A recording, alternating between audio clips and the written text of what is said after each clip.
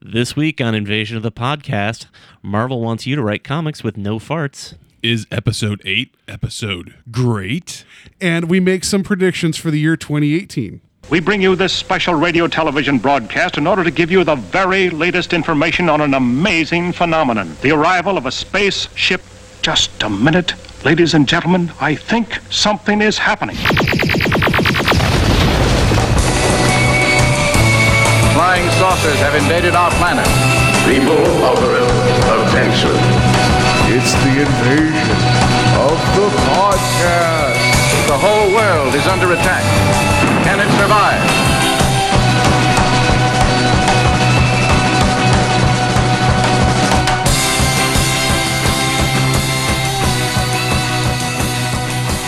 And welcome to Invasion of the Podcast, where we're trying to take over the world one listener at a time. I hope you guys enjoyed the last episode of 2017 being so full of Westerns. We're back to more regular programming. I am Paul, and I'm joined with Steve. Hello, everyone. And we have, back from the dead, we have Jeff on the show, who was supposed to be with us earlier, but ate some questionable things and then almost died, and now he's here. Yes, do not mix death sticks with porg. Gotta cook that stuff, man. Death Sticks, yeah. Death sticks. Wait, is that something for the prequels? Yeah, It's Attack of the Clones prequel. Goodness, I'm throwing it in there. Yeah, that's okay. I was like, Death Sticks. Where have I heard that before? But yeah, that's right. I saw Attack of the Clones in the theater, and then I never saw it again. So maybe It's probably for the best. yeah. So. Surprise, surprise, we're going to talk Star Wars, but it's going to be a little different than the last time that we had like an official Invasion episode. So bear with us. There's some merit here, some therapy that we have to work through, and I've got issues. yeah, and so it's going to be. It'll be something, I promise it'll be different than just more, hey, Star Wars is pretty great, right? Even though we used the same intro. Wink with Steve. I like that Steve pitched the idea that we'd use the same joke for this episode. For those of you playing along at home. For all you people that are collecting every episode and printing them out, or putting them on cassette tape and then lining them all up and in your big closet full of podcasts. I don't know why we would do that. That'd be weird. Anyway. That wasn't that funny. Let me just move on. Well, let's talk about some news, and then we'll get the show started proper. And now for our feature presentation. That's not the news. That's the different button.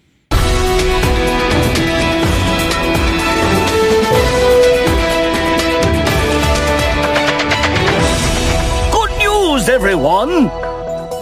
2018. I'm starting off right. Pressing wrong buttons. Just keeping it going. New year, new you. Yeah, new year, same me. I guess I should ask before we even get the news. Like, did you guys have a good holiday? Like, I didn't even bother to ask Febe what you guys did. Anything good? Get anything good for the holidays? Like Christmas? Anything? Yeah, I know Jeff had gotten sick when we recorded our show, but like 2 days after we recorded our show, I went down as well, and I was sick for like a week. So I came up. I finally came around Christmas, so I was able to at least enjoy that, and got some cool swag. I got the official Todd McFarlane art book, somebody who I've actually started to get back into in the last year or so, somebody that I was into 20 years ago I'm kind of rediscovering.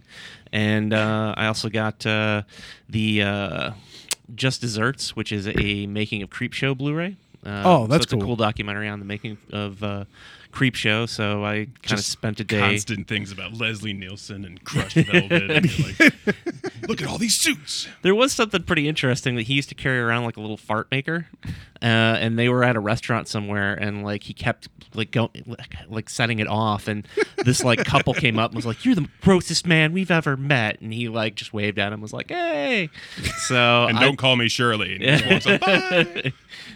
So he was just as fun as he was in the movies. Well, considering he played a very serious character in his brief bit in Creepshow. Yeah, he was a jerk, right? And I always forget that it's him and Ted Danson that are in that segment. Oh yeah, it's and they showed it at the 12 Hours of Terror, and I was talking to my one friend, and especially whenever Ted Danson was underwater, I was like, "It's Ted Danson," and then she's like, "It's Ted Danson." I'm like, "Yeah, that's what you get." So that's cool. I'd actually be interested in seeing that documentary.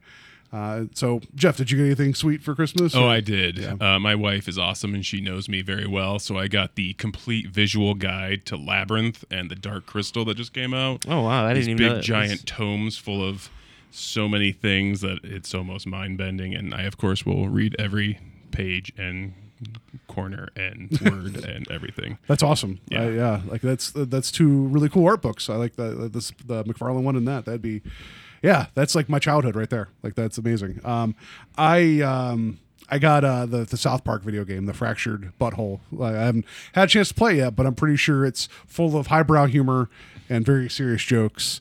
And I look forward to it. So yeah, good Christmases all around for everybody. So I'm glad. Also, I wanted to mention, I know that the both of you guys did the covers for the Christmas party at Carol and John's. So did you find out if like who won your stuff, or they even tell you like who won, or if because I know they put tickets in for people to raffle for the covers. So yes, unfortunately I didn't get to go that night because I that was the day that I actually got sick. So I didn't get to go and see all of them in person, but they put up a gallery of everybody's covers, and then there was somebody who had commented like that they got it and they enjoyed it. But good. I don't remember their name off the top of my head. So, but they do let you know, like, hey, so and so got this, or they chime in and like, hey, I won that one. So. Because I'd be worried if I submitted something, I'd be like, no, Paul, you gotta keep it. You keep trying to send the same one every year, like So, did you get a lot of votes for yours, or do you know? I don't know. Okay. I don't think I got any of the info. I'm trying to remember. My last 2 weeks was very crazy, and then I was sick, so I forget many things. But yeah, no. My kids won all the ones they put in for, so they were stoked. So That's we cool. got some good art at our house now. We got an Overwatch book, and of course I'm going to forget all the names of everybody because I'm blanking on it. I wasn't prepared to think of that. I wish I had, and I could give them There's credit. There's like 24 characters. You're talking about the artist. The artist. I was like, I'll talk Overwatch. It's fine. No, that's cool. But Steve, I have a gift for you that you did not get because you weren't at the show. Oh. I have an extra Winston Warmer bottle. Nice. So I don't know if you collect those or like the artwork that I goes. never with- get one. Yeah, So yeah, I'm yeah. pretty stoked. Yeah, I mean, I just happen to, I'm a giver because I happen to drink 2 of them, so I kept both of them.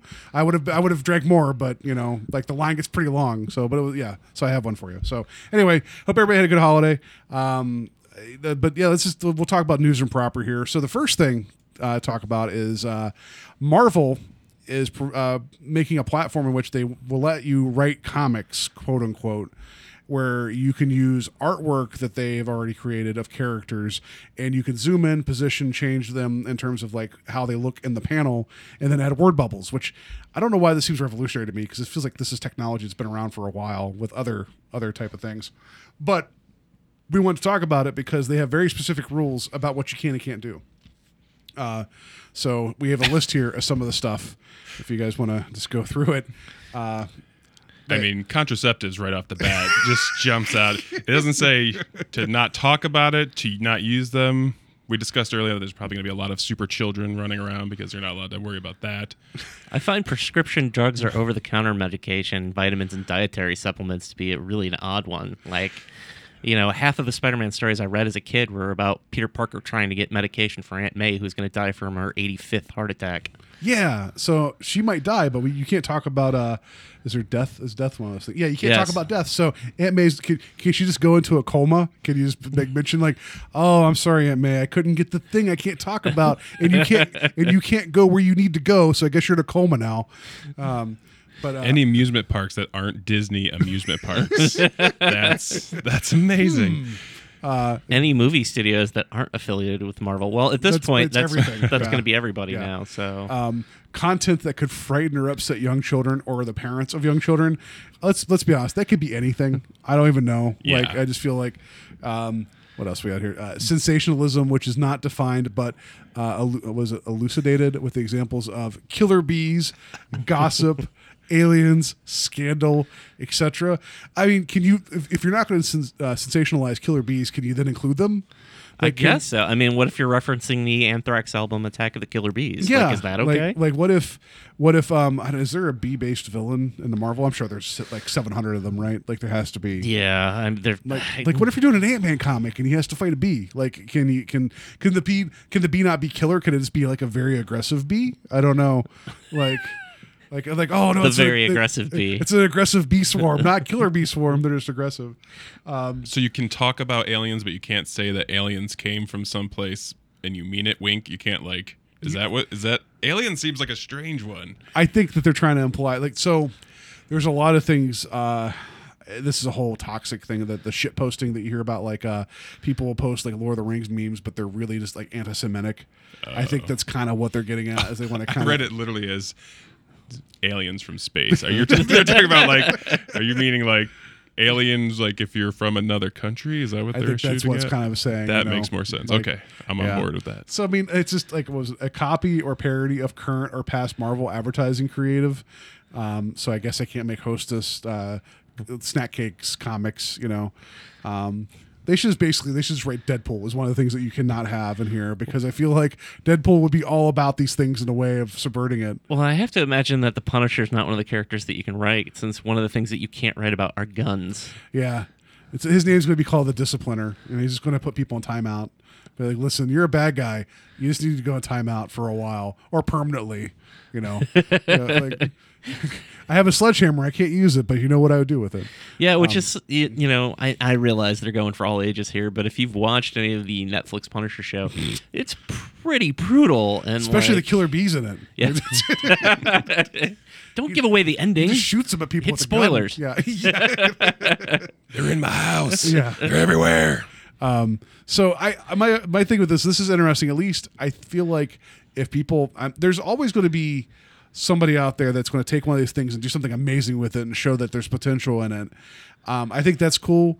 I think there's people that may not be artistically inclined but still want to tell stories. I think that's kind of cool for them to get the chance. Also, I think this gives a chance for anybody that's interested in how to tell a story using panels and pacing. Because I know, like with you working on comics, Steve, like you have to be, aware of how the panel flows. Yeah. So I feel like this is a good as exercise as any to show that. And it's something that I still struggle with. Like, I'll give pages to my penciler Ryan of script, and sometimes I'll just be like, if you've got a better way of doing this, or you feel like this is not flowing the way it should, feel free to change it, because it is a tricky thing. And I do wonder, like, if them, like, taking the artist completely out of the equation here and just being like, here's a bunch of images, and I realize it's for fun, although I do think that they said that, like, they basically own whatever you create. Oh, I'm sure they do. It's probably the it's free, wink, until they're like, that's a really good story that's now ours, and by the way, it's a movie that's coming out next week. Oh, sorry, you're not making any money off of that. Yeah, so I mean, it would be an interesting way to learn how to tell a story if you're an aspiring writer, or to just play with that. But when you were growing up, you didn't have computers and fancy things. How did you make your own comics? I had a little book called How to Make Comics the Marvel Way. Oddly enough, that was written by Stan Lee, and the art is done by John Buscema. So I was waiting. It's like Stan Lee's like, listen, let Jack Kirby come up with it, and then you take credit for it, right? And it'll work out okay. People will put you in movies, you'll be famous. But I'm just saying, like, I know growing up with me, it's like, if I wanted to do, I would just draw comics, like, badly, but I would still draw them. Like, I still draw comics badly, but it doesn't stop me.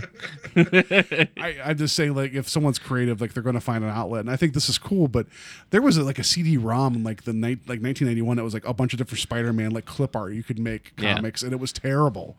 And this feels like this isn't too far off from that, so I don't know how this is revolutionary. So here's the question. Yeah, somebody's going to ask it, so we'll just ask it. We'll talk about it. Do you think that this kind of thing destroys creativity, like being able to turn on your computer and be like, I can make a movie, I can record my music, I can do anything, and just having it there kind of takes away that thing of like, oh man, if I could just figure out how to do this, and you get more proactively creative? I think now that we're getting to the point where things are limitless, I think that the lesson people need to learn is that boundaries are still a good thing. Mm-hmm. So, and I think we've talked about this in the show before, where since everything's becoming so easy to make professional looking things, that you still there's still an editing and proofreading process, for lack of a better term. But I think that it can spike creativity, but I think that there's a lot of people out there that can, you know, do amazing things with Photoshop, but doesn't mean they're putting out good content. You know, like like every parody shirt you see that's a mashup of things. It's like, it technically looks good, but it content wise doesn't make sense to me. But people are like, oh, people will pay for it or whatever. So yeah, I think you're right. Like it could stop creativity, but look, people are making the most amazing things in Minecraft, and I don't have the patience for that game. Right. And that's a limitless kind of world too, you know? So I don't know. Like, there was a kid, there's a story recently, not to talk about Overwatch again, but I'm going to. A kid used the Unreal 3 engine and made this huge map for a concept for a map in Overwatch that if I showed it to you, you would not distinguish it from the art style of the game. And he put it up on Reddit, and people are like, you should apply to Blizzard. And then one of the big game designers behind Overwatch is like, hey, we'll be in touch. Like, it's amazing how, like, even given an engine with limitless possibilities, this person still had to learn how things make sense, you know? So I guess it's a give and take. Like, the ability out there to make things is going to be great, but understanding how it works, I think, is almost more important than understanding how the tools work. Yeah. You know? So, I mean, what do you think? I wasn't taken away from the whole, like, creativity thing, maybe. Maybe it was more when you said, like, how did you make comics when you were little? And you were like, I got paper and I made them and I read this book. And so sometimes I just wonder if, like, having everything available all the time for everybody, like, there's nothing that would have stopped somebody from cutting up some stuff and figuring it out too. Yeah, I'm just curious. I'm literally just postulating the No, question. no, There's literally, that's a I have good no question. point behind my question. I don't believe it one way or the other. I was just curious what you thought. What do you think, Steve? You know, I think we're kind of in an awesome place right now where anybody can create something. Whether you're a filmmaker, you can make something, put it up on YouTube. You can make a web comic like myself. You can make a podcast. There's a lot of ways that you can voice and be creative on the internet. So I think that's really awesome. When I was saying, you know, taking the artist out of the equation kind of thing, it's one of those things that, like, I'm always wondering about, because sometimes people are just like, oh, you just let the computer do that, right? No, that's not really how it works. Or, you know, I've seen Black Mirror. That's how it all works. Everything's computers now. It's fine. Yeah. So, you know, it's interesting.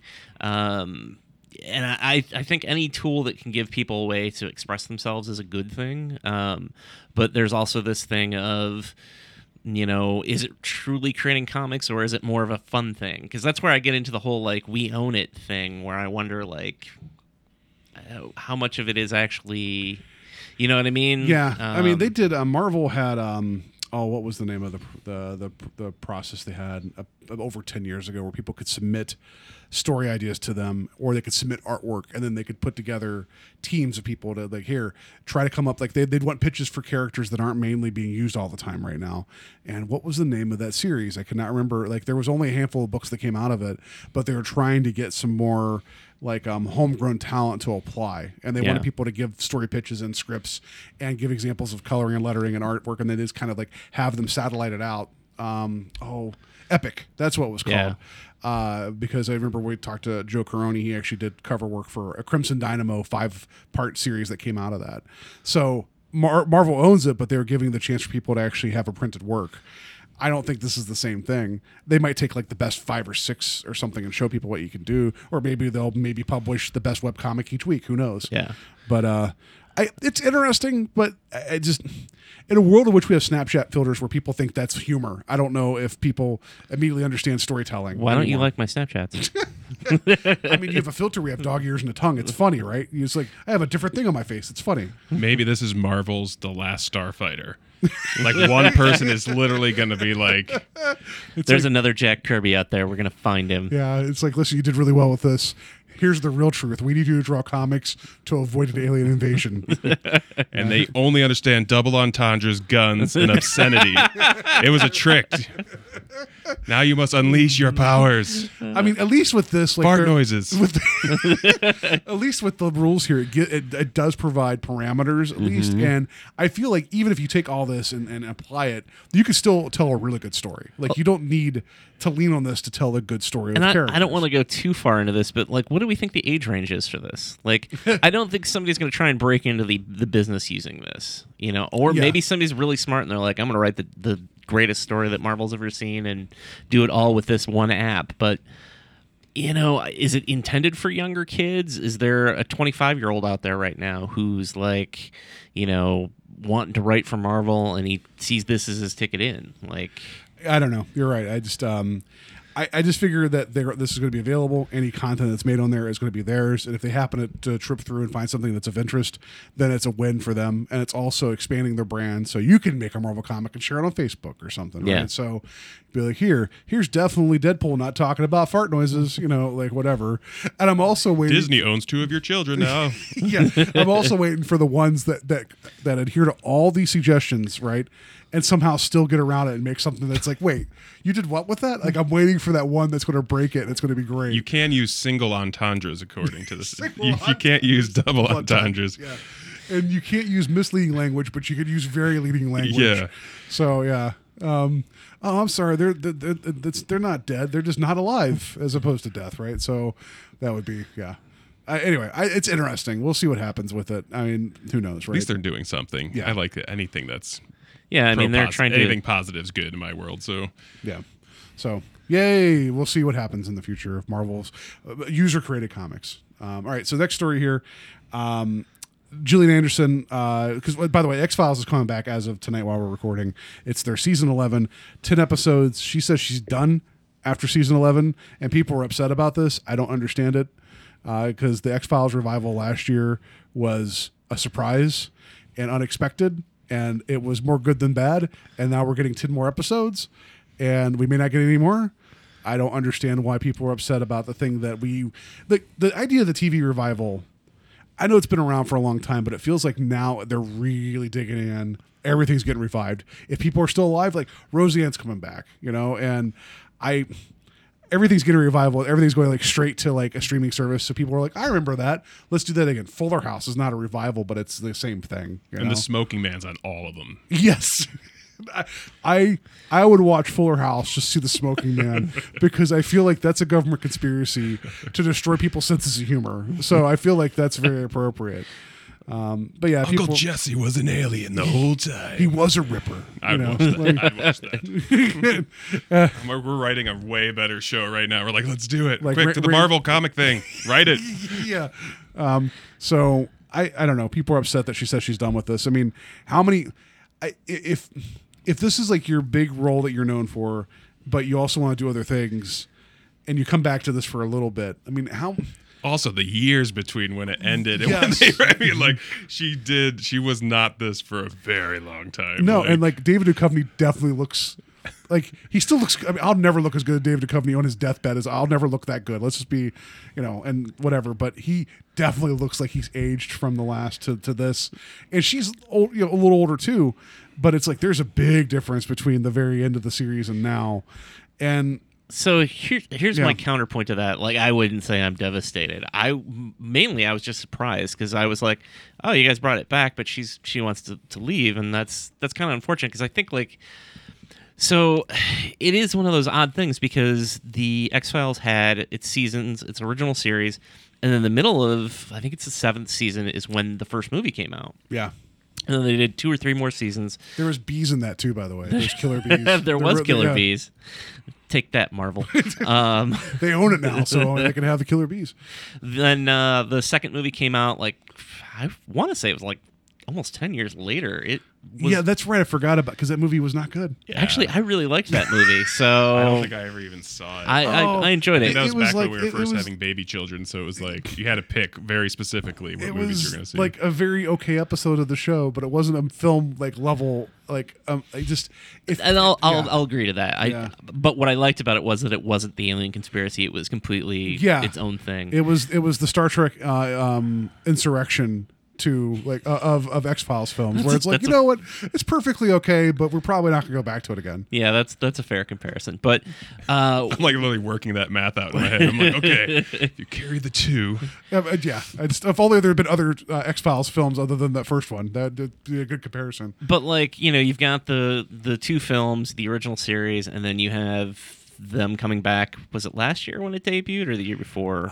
It was Was it? I think it was last year because it was around the Super Bowl, right? Yeah. Something like that. Yeah. I guess what I don't understand is why like she's leaving in the sense that like they could go 5 years without doing another series and then we're gonna do another 10. Like Yeah. I feel like that was the thing that I actually growing up not having experienced the original Star Trek TV series, I was of prime age for the films. Like I liked that every couple years I got a new, Captain Kirk story, even though some of those movies aren't great, I'm like, wow, it's weird that she's leaving. Like, I'm not devastated or upset. Well, the idea that they would announce that she's leaving a thing that you didn't know was still around, It also and makes then you it's wonder how back they're going to wrap kind the season up. of. Then that's probably not good. It's Right. probably hinting at something. But I mean, I would just think that they could be like, yeah, maybe we'll do another series, another 6 or 8 episodes in 5 years, like British television, where they'll take huge leaps between like years of seasons. Yeah, I think that because since not Fight the Future, I want to. I want to know. What's the name? I Want to Believe. I want to believe. I want to know. I want to know what love is. I want to know. Yeah, because that movie didn't do so well. I think that Fox wanted to make that a film franchise to come out every 2-3 years, like that's the X-Files film, and I think she would have probably been on board for that because I feel like committing to a film every couple of years is not the same thing as like 10 episodes of television. Because I mean, even though it's a small production, you're there how many weeks did it take them to film that? Like so. And you're probably in most of it. So. Yeah. Yeah. So I mean, that's I don't know. I mean, I guess this is one of those things where at least it's not going to overstay its welcome. It isn't like it's Family Guy where people wanted it back, it came back, and now it's never going to leave again. And so I guess I'm okay with it, but I guess also too I haven't seen this new season. What if it turns out to be like the greatest 10 episodes ever? Then I'm just going to be sad that I don't get any more of it. But then again, 2 years ago, if someone said, "Hey, you're going to get 16 more episodes of the X-Files," I'd have been like, no, how is that possible? So. And I'll be honest, I wasn't all that excited for like another season, and then like when I watched that first episode, I was like, oh, this is actually really good. Yeah. And I got on board again immediately. So, I mean, if maybe they knock it out in these 10 episodes and they give it a great finale, like that'll be the thing that'll piss people off. If it ends on a cliffhanger, it's Chris Carter. He's just like he's just all he does is sits on cliffhangers. That's all he's really good at. Is when he's like, you have resolution, but here's 7 more questions. And yeah, so we'll see. I don't know. I have a question here I was going to save till the end of the show, but for 2018, is there a TV revival that you want to see happen? Like they haven't announced, like if there was the opportunity for another TV show to be brought back for a few more seasons, or not even a revival necessarily, if it was like, hey, we're going to do this again, we're going to give you like maybe a new cast or a torch pass, what would you want to see come back? It can't happen, but just the feeling of Battlestar. Yeah, well, if they just go back and be like, hey, from season 3.5, and everything after that doesn't happen, we're going to just keep going. Well, they kind of Star Wars, Clone Wars, Rebels it, where they're like, this was all happening at the same time. Yeah, well, they gave us Caprica, which was a pile of shit. I really wanted to like that show. Me it wasn't, too. I tried. I would it. literally, my thing is, the thing I would want is more another series of extras. Okay, that's the Ricky Gervais thing. I could totally, even if it's just another movie or another, just because that could easily just keep going into his career forever and ever. And yeah, and that's one of those ones that you could pick right up again. Yeah, it'd be fantastic. Yeah. So I guess, and this has kind of never gone away, so it's a little bit unfair, but like, I would like to see a return of the original Batman the Animated Series. Oh, that'd be good. God, yeah. Steve just became my best friend ever. Yeah. That's what I say. Every time somebody's like, hey, what'd you think of Batman? I'm like, yeah, Batman, Paul Dini. And I'd fall over. I don't see why they couldn't, I think you got me really into the whole DC expanded universe with the Justice League stuff there at the very end, how they are all kind of not that you have to have everything connect, but it had a look, it had a feel. The storytelling was there. There's no reason why they couldn't do that again.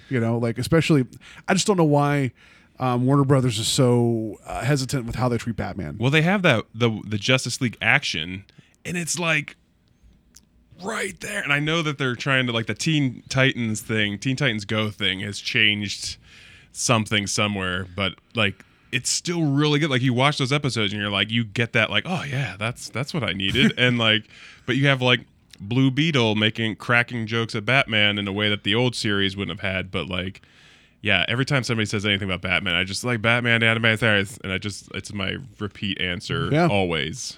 That's why I have that Kevin Conroy pictures. Well, it's Batman, but that's why I haven't signed on the wall because he's the best. He's that the would best be funny Batman. if it was just a giant picture of Kevin Conroy. Sure, like I just that's a good call. I'm sure there's people out there screaming right now saying they want more Firefly, but which I would be great. But at this point, it'd feel like there's no way anybody would ever be happy.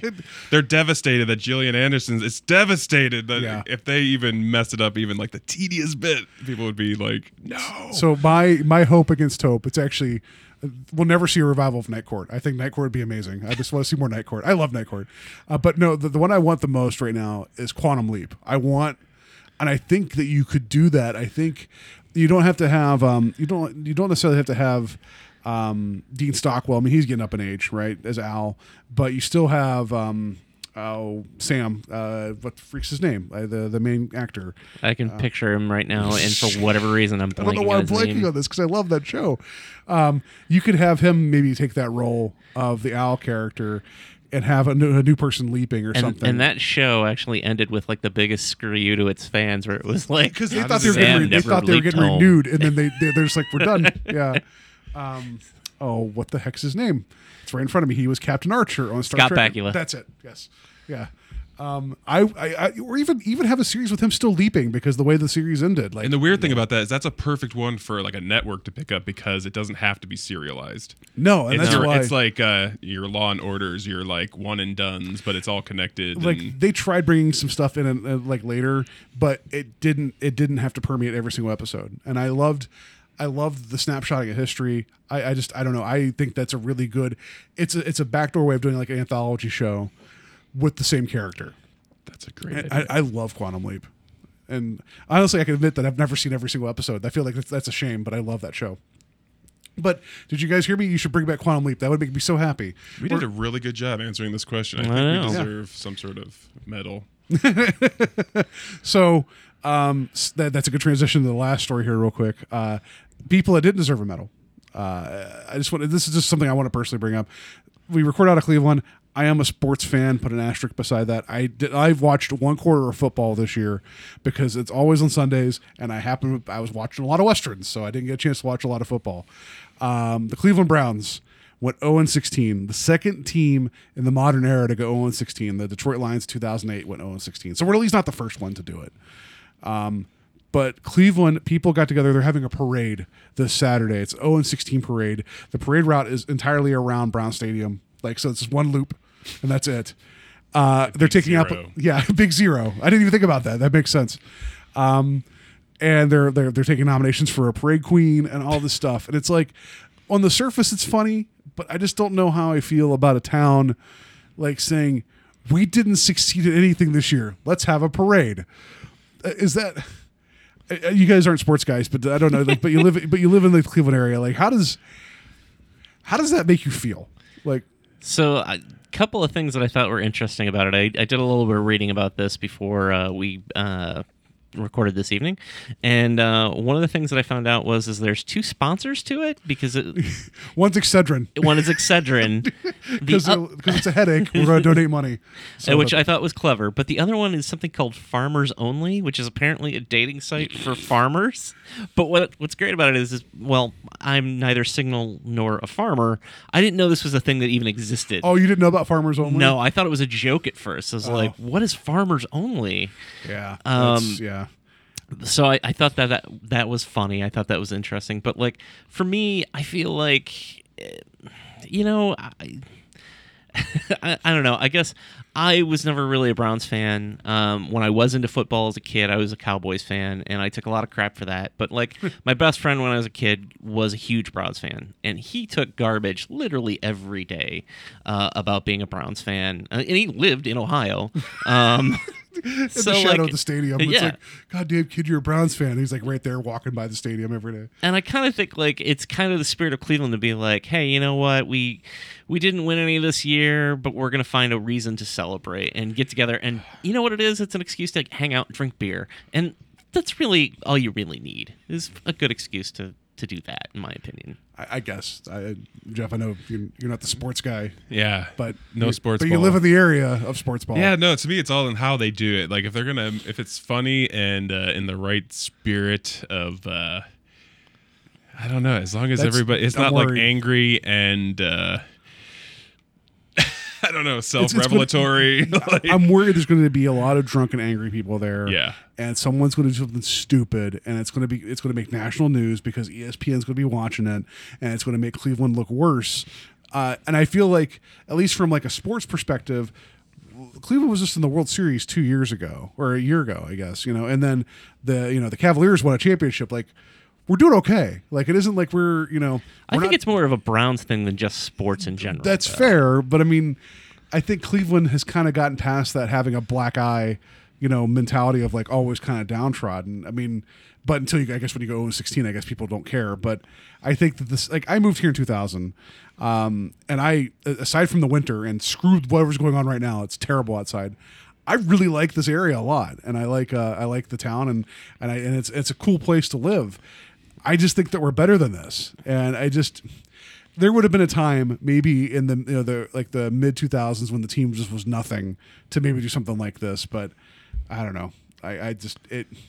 I'm not going. I could sit at home and feel bad for myself and drink and be warm, as opposed to being all dressed up in orange and drink and feel bad. Yeah, I mean, definitely not going anywhere near a parade in 0-degree weather. So it would be, it's the same thing like Warner Brothers having a parade for Justice League. Be like, hey guys, we didn't meet our goal. We're going to have it's something about like you're setting out an expectation and you didn't meet it, and you're going to celebrate that you didn't meet your expectation. That I know it's a low dig, kind of picking on Justice League, but like like I don't know. I don't like the celebration of failure. That's that's fair. I get that. For me, it's just tongue-in-cheek fun. Yeah. So anyway, enough sports talk. There you guys. You guys didn't think you get sports talk on the show, but you did. So I'm good for the year 2018. What day is it? We're good. Were you worried like this was Trivial Pursuit? Where you're like, this is the one pie wedge. I don't know what's like. I was waiting for Steve to be like, I did some research today, and did you know that football is a sport in which they kick a ball, but mostly they throw it. Joe Montana. High five. Everyone up. Like the whole joke of like we call soccer, but it's actually called football, but football should be called hand egg. Because the shape of the ball and how you use it, right? So anyway, enough sports talk. Let's get back on the nerd train and talk some Star Wars. And now for our feature presentation.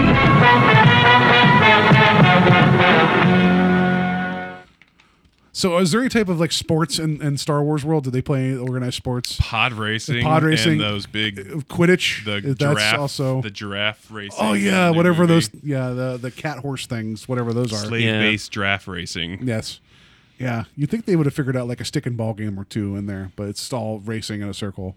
Anyway. I was about to say it, but I don't know how bad of a geek I can be. I think I'm allowed to go full. Please.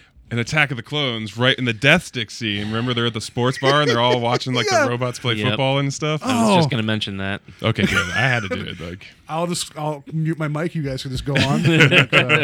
Yeah. So I know we just talked about The Last Jedi expectations like the 2 shows ago. I didn't. You did not. I was desperate. Yeah. But after Steve texted me after your initial viewing of saying, hey, because I was going to get to it like a week later, but it became this big bubble at work where I would just see people talking, and I'm just like, can you give me a minute to see this movie? Yeah.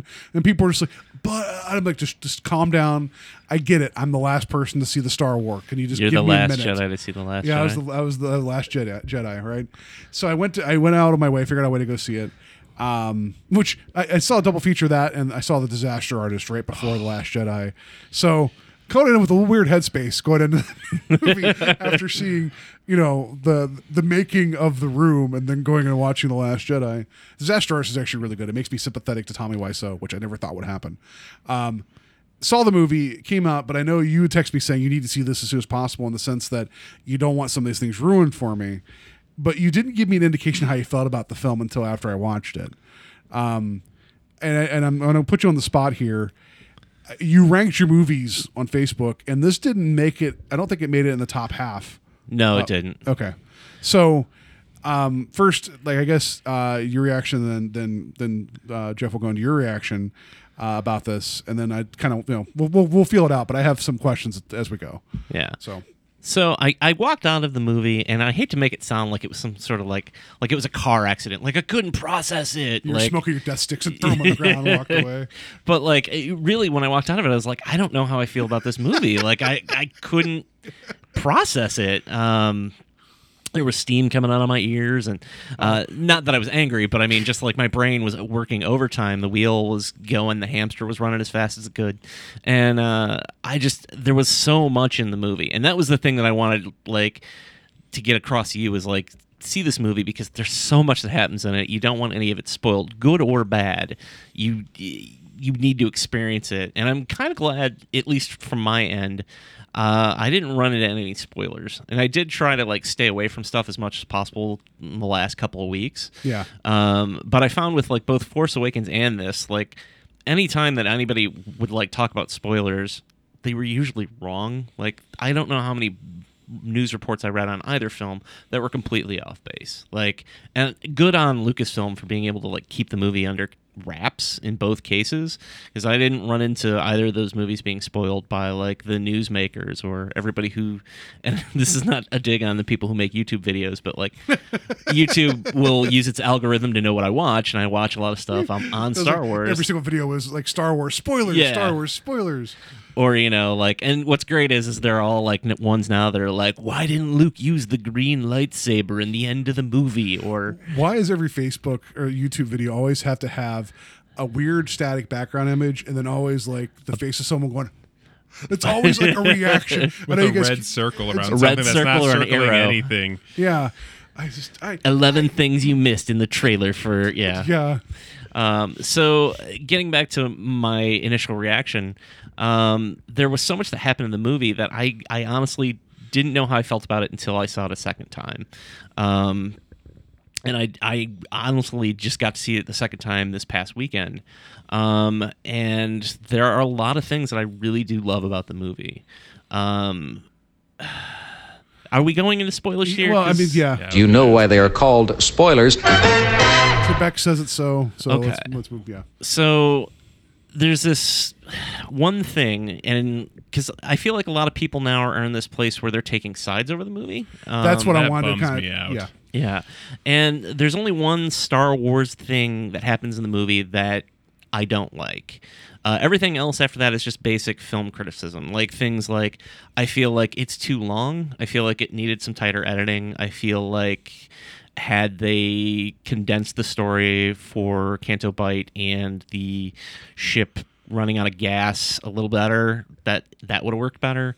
But that's purely like looking at it from a critical point of view. Yeah. When it comes to Star Wars, the thing that I'm hung up on that I still can't get past is the idea that Luke Skywalker, regardless of what he saw in the vision when he looked at Kylo Ren, he would not consider killing Kylo Ren or Ben Solo in his sleep. It's just the thing that I think is the most un-Luke Skywalker thing ever, and I feel like a lot of the movie was kind of built on this whole thing of like, and I get it, you said yourself that Episode 7 was comfort food. The whole goal of this movie is like, we're going to take you places you've never been, and we're going to give you the unexpected, regardless of whether it's a good decision or not. That's the one decision that I feel like had Ben been awake, I'd have been okay with Luke drawing out his lightsaber. But just the fact that he's asleep bothers me. And I know that they can rationalize it away, that he even says in the movie that it was a moment of shame and it was, a second of weakness. I can't. The guy who was able to redeem his father, who murdered children and blew up planets and did all these things, I have trouble with that aspect of it. So that's the one thing that I'm still hung up on. And I will be honest with you. One of the things that I really walked out of there thinking when I walked out of the first viewing was like, how do I hold the choices that it makes against this movie when just because they're choices that I wouldn't make? That's what I want to talk about that too. Yeah. Like for instance, Leia flying is one of those things that I was like, I didn't care for it, but I'm not gonna like. it's not like it ruined the movie for me. You know, I wish they'd have just done something a little different with it. Like maybe had she held together the blast and walked away from it, I'd have been okay with it. But it's just two Guardians is what it felt like. Yeah, a little bit. And I feel like I'm biting into Jeff's time here because he hasn't gotten to speak yet. But he's like, give me 10 more minutes, okay? Just 10 more minutes. But it's like it's one of those things. Like, do I hold that against the movie because it's something that I wouldn't have done? No. I mean, it's a choice that it made. I put it along the lines of like.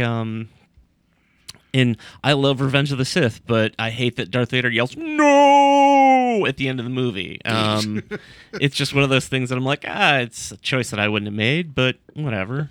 You know, so a lot of it comes down to, for me, that one decision, that one thing that they did to Luke. And I do feel like once I walked into the movie the second time thinking to myself, okay, this is not really... how do I put this? It's a sequel to The Force Awakens, but it's not the sequel to The Force Awakens I thought I was going to get. You know, it was much easier to sort of sit down with it and take it in. Because, like, Mark Hamill's performance is wonderful in the movie. Like, I honestly say this, and I know I'm a huge fanboy for Mark Hamill, and Luke Skywalker is my favorite character, but, like, I honestly think he should be nominated for an Oscar. I think he's that good in this movie.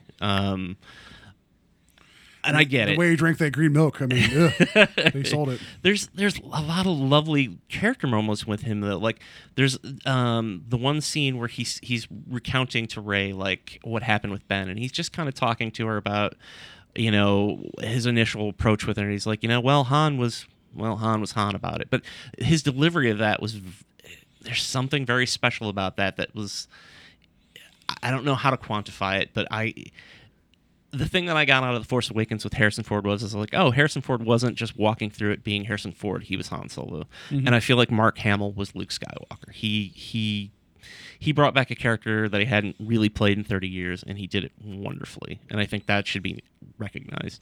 The scene with R2 is probably one of my favorites in the movie. And I'm going to stop talking about the things that I love because I am biting into Jeff's time. No, so it's all good. So yeah, I don't know what you were going to say. So. I am conflicted because there is a lot. My disk space remaining for recording 704 hours 11 minutes. That's fine. We got time. So yeah, there are things that I loved about the movie. The one thing that's like Star Warsy that I have trouble with is the decision to write Luke going to kill Ben in his sleep. That's my one issue with the movie. Everything else, like I said, just comes down to like, I wish they would have condensed parts of the movie. I don't know that I necessarily needed the epilogue with the broom boy, but maybe people loved that. I don't know. Yeah, I was going to talk about that too. So yeah, but I said that it kind of brought Force Awakens down with it because I do feel like, and I do not mean this comparison to be negative, but I was trying to think of two films that felt like they were sequels that were so dissimilar that would be a good comparison to The Last Jedi. Highlander 2 and 3. I was going to say Iron Eagle 1 and 2. I was... Nobody's ever going to understand that joke now. In about 3 months. There's like 5 Iron Eagle sequels. Louis Gossett Jr.'s in all of them, but nobody else is. So yes, that's fair. But RoboCop 2 versus RoboCop 1. No. Oh, okay. I think about it in the terms of like, okay, the first Nightmare on Elm Street and the second Nightmare on Elm Street. Nightmare on Elm Street 2 is a sequel to Nightmare on Elm Street, but it doesn't really care about any of the threads that happen in the first movie. No. And it's a sequel in that it has Freddy Krueger. And I'm not comparing The Last Jedi to Nightmare on Elm Street 2. Although I do think once I found out that it was all an allegory for coming out, and I was like, oh my God, this movie's actually genius when I watched it through those You're talking eyes. about The Last Jedi, right? Yes. Yeah. But, you know, I feel like once I got rid of that notion that, like, okay, he's taking us to a different place because he's not interested in writing what I thought a sequel to this movie would be, I was fine with it. But I do feel like there is something lacking to The Force Awakens now that it's so, like, two separate movies that aren't really part of... they are and they aren't. Like, it's hard to quantify, so... I will stop talking now, and I will give Jeff some mic time. No, it's all good. It's all good. So, I literally had the same feeling the first time I saw it. I remember just sitting there, but I had the same feeling at the end of Force Awakens too. Also, not the sequel. But my problems with The Force Awakens were mostly that they gave away stuff that could have been a cool surprise for a movie that hadn't been out in years. Like, you knew Han Solo was related to Kylo Ren, which would have been a cool surprise to find out on that thing right before, which would have been a cool build-up. But then they kept being like, it's a secret. It's a secret. And it kind of physically created this manifestation of Twitter, Instagram, Facebook cultures, of YouTube videos where the people are like, what is it? Could it be? And then people went nuts because they literally laid out a tray of like, it is a secret and there is going to be an answer, and they kind of let it go. Yeah. And so when I left this movie, my first feeling was exhaustion. I was too busy being emotionally swept up in Luke Skywalker walking out to face the First Order, because that was just like everything I'd ever wanted to see in a movie. And I was just completely wrapped up in all that. But I think my problem with it was not even problems, because I loved it, but like it feels like the idea of a trilogy is no longer valid in these new movies. Like there's something to be said for like the way George Lucas did things. Like, you watch those first 3 movies, and especially the first one, original. Let's go all the way back to New Hope. Like, you watch that movie, it's like a perfect setup for anything. But now people are aware that there's gonna be a twist and a turn. Like, it'd be more of a twist in this movie to be like, oh, Poe Dameron was, Luke's Snoke kid or something. You know what I mean? Like, that would be a real twist, because you didn't go into, I mean, we all knew when we were kids somehow just because it's in the air, but like, you didn't even have a thought that Darth Vader could be related to Luke. They didn't even hint at it. You know what I mean? Yeah. They just talked about his father. Or in the new movies as well, like, it seems like when they talk about things that already happen, there's a lot of explanation, whereas it should be like Alec Guinness talking to Mark Hamill in the first movie. He's like, in the Clone Wars, and he goes, oh yeah, because he knows what that is. And it's your job sort of to be in the world of like, oh, what is, and that's what creates this whole world of us all still sitting here talking about it, because it gave us food to like gnaw on for years. And then you see, it's just like when they were like, well, this is where Boba Fett comes from, and some people are like, no. So these movies are trying to set up these things that are accidental mythology in the old movies. And so with the new movie, it literally felt like, since it takes place dead smack, 4 hours after the first one, Force Awakens, it almost feels like an extension of that film. And it happens almost in real time in terms of like, we're being chased. You know what I mean? It's like it's a car chase movie in a way, but there's all these weird like Japanese samurai movie things going on inside it with the Force stuff. So it's like this weird like amalgam of like, I wish they would stop. Even in The Force Awakens, there's like a thing where I was like, every once in a while I was like when they get Han on the ship and they're looking at the map and it's like, it's real, all of it, that whole bit. I'm like, that whole movie should have like hit the brakes for like another like 10 minutes. But then they were like, Rathars! And you're like, oh no, like slow down and let the like build up some of that, like everybody breathe and relax. Like, so this one felt like like they were like, this is literally gonna happen in 2 hours. Like, go, we're being chased. So it almost feels like they could have another movie and then another movie. Or almost, you know what I mean? Like, it doesn't feel like a middle piece of it. It just feels like a continuation, which I know this sounds stupid, but if there's 3 movies, there's like a beginning, a middle, and sort of an end to this arc. But this story is setting up more arc for something else, obviously.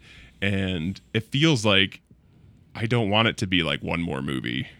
You know what I mean? Like, they could literally just have the whole next movie of the First Order reigning holy hell with these 2 psycho teenagers running the show and sort of the consequences of that. And now there's like literally all the resistance can fit on one ship.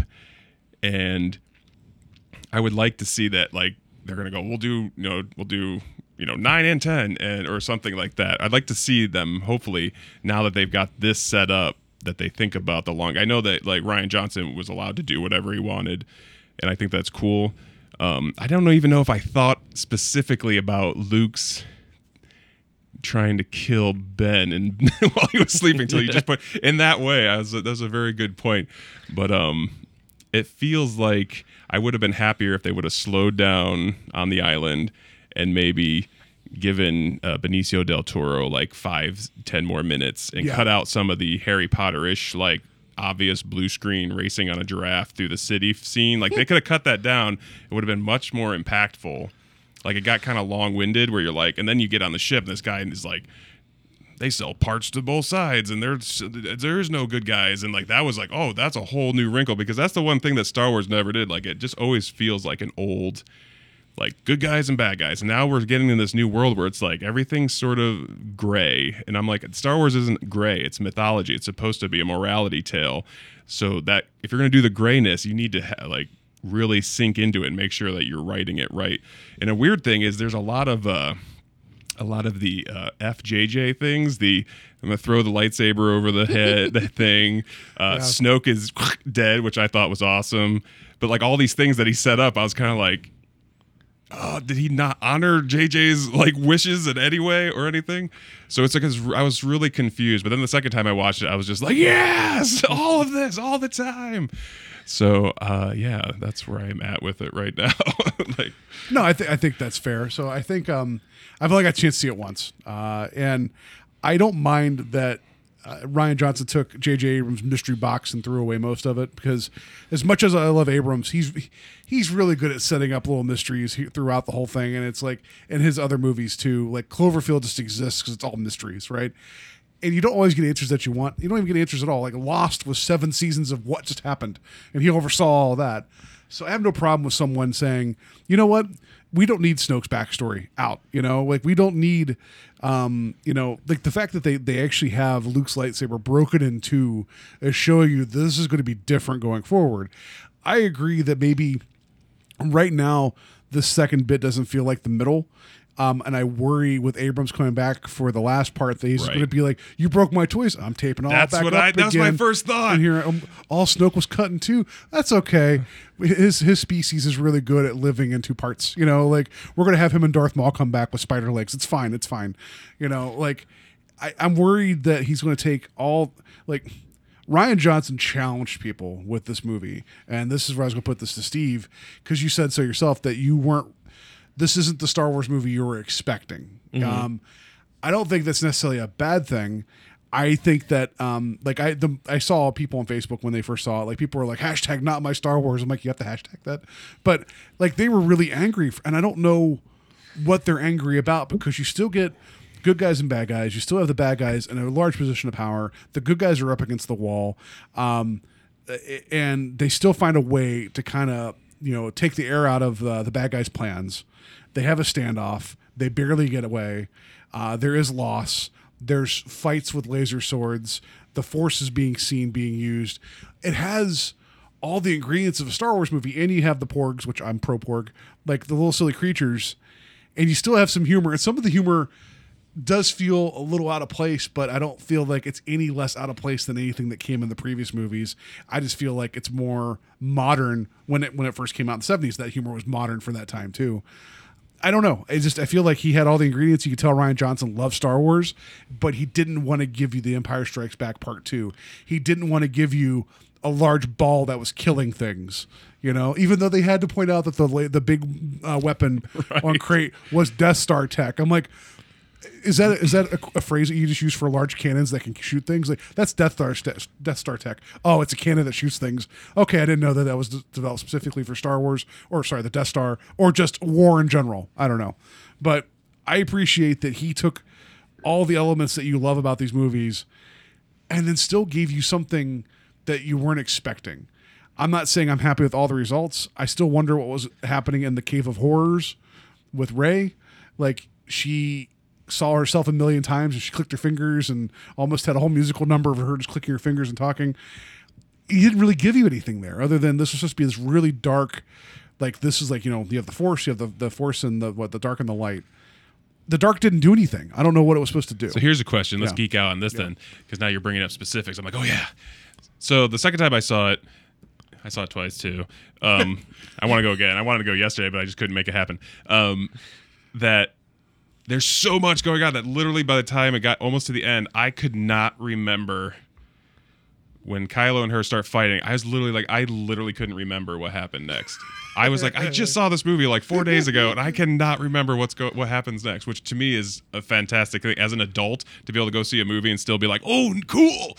But like the cave thing, I thought was interesting because that's the kind of stuff that if JJ's smart, those are the things that you grab onto. Like, Yeah, no, that's fair. is because Snoke supposedly put them together and he's get them to talk. So it's all influence again, like the Emperor, like influencing them. So is he wanting her to think she's alone? Like, to me, they could still run with the Rey's parents' ball. I love that she is nobody, and the fact that they're alone is what they thought was going to each bring them each together, because they're not father and son. There's no reason for them to be, you know what I mean? There is sort of this weird possible, like, oh, he's handsome with his shirt off with his jacked pecs sort of situation scene. With his pants all the way up past his belly pants all the way up. That's how I wear them.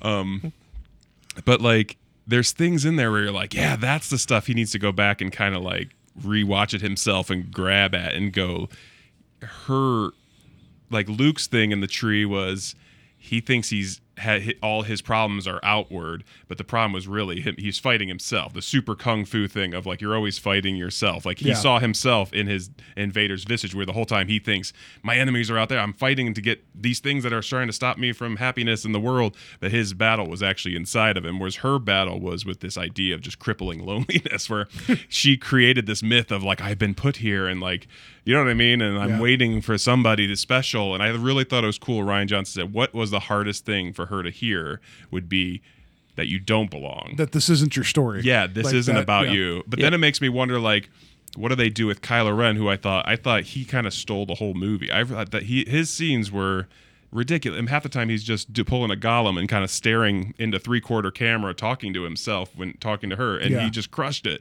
And so I'm like, now they have this amazing true villain who literally just constantly chooses to do the villain thing, and this girl who's conflicted about being alone. And they left those two characters in a really interesting way, where it doesn't, all that other stuff almost doesn't matter. But it's really interesting in the sense of like, that's where I go into like, just do 2 more movies. Like, you know what I mean? Don't do 3. Like, make it 11, a quadruplet. Yeah. Well, you know, I mean, going into like the whole, you know, the if you want to call it the questions that were posed by episode 7, and like I do, you know that a lot of the fan outrage, and let me just say real quick here, like, if you're so upset about this movie that like you're tanking Rotten Tomatoes or you know, using it to 1-star Yelp reviews at every movie theater that shows Starbag 33 says, no, thank you, Rian Johnson. Yeah. you're using the movie as your, you know, to spout racist bullshit. Like, you're not a Star Wars fan, and I don't want you anywhere near my Star Wars. We'll put it that way. Not my Star Wars. But he means episode 7 than before. Not this one, I guess. No, I'm joking. No, but like, you know, when it comes to like the Rey question, I think that that's really the one answer that he could give, Rian Johnson, that he could give that wasn't going to cause people to lose their mind, you know. But that If still he's- pissed people off, though. Everyone wants everything connected to the Skywalkers. I know we talked about this. Yeah, It's like, but I felt like it was the one answer that he could give that would be like, oh, well, it kind of returns to the idea that anybody could be the hero. It returns it to the idea that who Luke was before we knew that he was Darth Vader's son, that kind of thing. well, how do you feel? Okay, so how do you feel with Luke's passing, of him somehow force ghosting, you know, like all that stuff, and he passes away and becomes a cloak that floats in the wind? But then after, it seems like the movie's implying that the legend of Luke Skywalker is much bigger and much more important and inspiring than the man himself. Because you had, you know, homeless kid with the Rebel Alliance ring or whatever. He's not homeless. He's a slave. Well, whatever. He has a home. It just doesn't want to be there. And he's telling his friends all about the things that Luke did with his really cool action play set of twisted metal and wires and everything. And then he goes out and looks up at the sky and sees, like, you know, a shooting star. Is this more setting the stage for what you talk about? Anybody could be the hero. Anybody can be, you know, a Jedi. Well, not me. Or the Force is more of, it's a force and not just a power in which a select few get to use. Right. Like, I feel like this is more of a religious awakening that's what they're teetering towards, as opposed to midichlorians being in someone's system and that makes them able to use the Force. Right. And I think he's definitely bringing it back towards that. You know, the interesting thing with, you know, so there's a scene in the movie where Luke is, and that's one of the things that did bum me out about the movie is I didn't get enough of Luke actually interacting with Rey. But there's the wonderful scene where he takes her up on the rock and he tells her to reach out, and it's got a little good gag in it where he's telling her to like reach out, and she puts her hand out, the weed or whatever. Yeah. He's like, do you feel it? I really enjoyed that scene, but he kind of gives like a really quick summation of what the Force is, and it's basically very similar to what Yoda tells him about it's between you, it's between the rocks, it's everything that's in between, it's the light, it's the dark. But it does pull it away from like, no, it's these parasites that live in your blood. Like, you know, he's definitely pulling it back in that direction. The thing that and I don't have a problem with Luke dying at the end of the movie, but it was something that I kind of didn't understand. Not in the sense that like I couldn't comprehend it, but in that. So one of the things that you always talk about on your other podcast, Strange Highways, is that whenever you watch an episode, sometimes you feel like you want to rewrite the episode because it's not that every single episode. Not that you had problems with the episode, or maybe you did, but that like you feel like, oh, there was a clear A to B here that just kind of got missed. And so my thing was I was like, well, I always said that like if Luke dies, he's going to come back as a Force ghost. And I mean, that would be the one thing that JJ could do that could surprise me. If he makes episode 9 and there's no Luke Force ghost, I'd be surprised. Kind of feel like they have to now. Yeah. I think Carrie Fisher was going to be the jam in the next one, and now we can't. So, and I think that like when it comes to so both Force Awakens, actually they did this in Rogue One. Force Awakens, Rogue One, and The Last Jedi all feature scenes with somebody playing with a Star Wars figure. Rey has she's not playing with it, but there's a Rebel figure that she's got in her little AT-AT Snowwalker home. Then there's the Stormtrooper doll that we see in Rogue One, and then this ends with a kid playing out his, legendary Luke Skywalker made out of chicken wire or whatever. And I think that that's kind of a commentary about who the Star Wars fans are now, maybe. But also maybe trying to put that back into that idea of anybody can be the hero. Well, does Star Wars, does the mind trust of the people that run the whole thing, do they owe the fans what the fans want? No. That sounds like a simple question, right? I'm a firm believer that nobody knows what they want, because sometimes when you get it, it's never going to be exactly what you wanted. And it's like, it's more exciting to go in and be like, oh my God, he was a Force ghost the whole time. And like stuff like that, where you're like the fact that like things like, we can now contact each other through telepathy, Skype. You know what I mean? Like, and I just bought it. I was like, yep, makes sense. Yeah. That's cool. Like all that stuff, like to me, that's smart in the sense of like, that's the kind of thing that's most people be like, what? That's not within the powers of the Jedi. That's not a thing. But you're like, when you just do it matter-of-factly and go for it, like you just can kind of do anything. And I think as long as you're smart, the only thing that bummed me out the most was like the Admiral Akbar didn't really get a good goodbye. No, can we all put that out there? That like, Yeah, I was like, you can always and tell he Ryan died. Johnson's like, I don't want this lobster puppet anywhere near the set. We're done. Well, I mean, that's the funny thing too about It was a trap. He's out the airlock. Johnson said like after Carrie Fisher passed that he's like, oh, we're not changing the movie, and I was like, okay, well, that must mean something, is so important to this movie or so integral that he doesn't want to change that performance. But the thing that like, there's two things, and this goes back to my whole wanting to rewrite it thing, but there's two things that I do wonder about is, one, I felt that Admiral Halda was a character who, while I liked the character, her sacrifice, had it been Leia, would have been so much more meaningful. Absolutely. Yeah. I agree with that. And I'm like, he could have reworked that. Like, they could have found a way. Because think about the scene that Luke has with Leia. Mm-hmm. They could have just put that scene on the bridge and, right before she makes that decision. And I'm like, that would be... It would be her giving one last deed for the rebellion and one last chance at one last hope. screw you. Like, And it is a weird thing because it also doesn't give, unless now they bring him back as a ghost, it didn't really give Luke a full... He was sort of punishing himself and trying to kill off this idea of the magic. He even calls it a religion at one point, like this religion. You know what I mean? And there was a lot of things in there that were really cool because they mentioned the prequel stuff, Insidious, and like they were just so arrogant that they knew everything. And there's all this wonderful stuff, but like him dying almost gives him less of a chance to ever be able to come back and do it, unless you say like now the story of him walking out is the big story.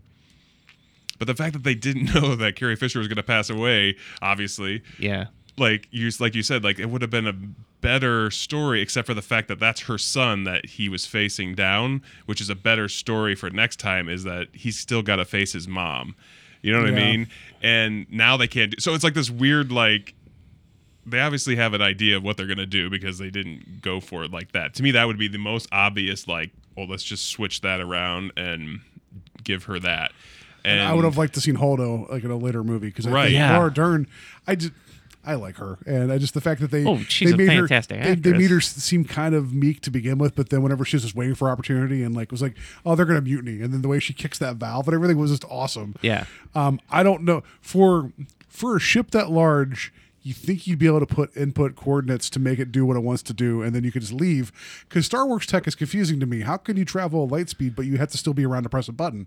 I don't understand why those things like work like that, right? Like it's like we could travel light speed, but we don't have internet. Like I don't understand the disconnect there. But I liked her decision of just like, well, I got to give these people a chance, which reminded me very much of Battlestar Galactica, the which jump one. Oh yeah, we're just trying to describe to Steve about why that was an amazing episode.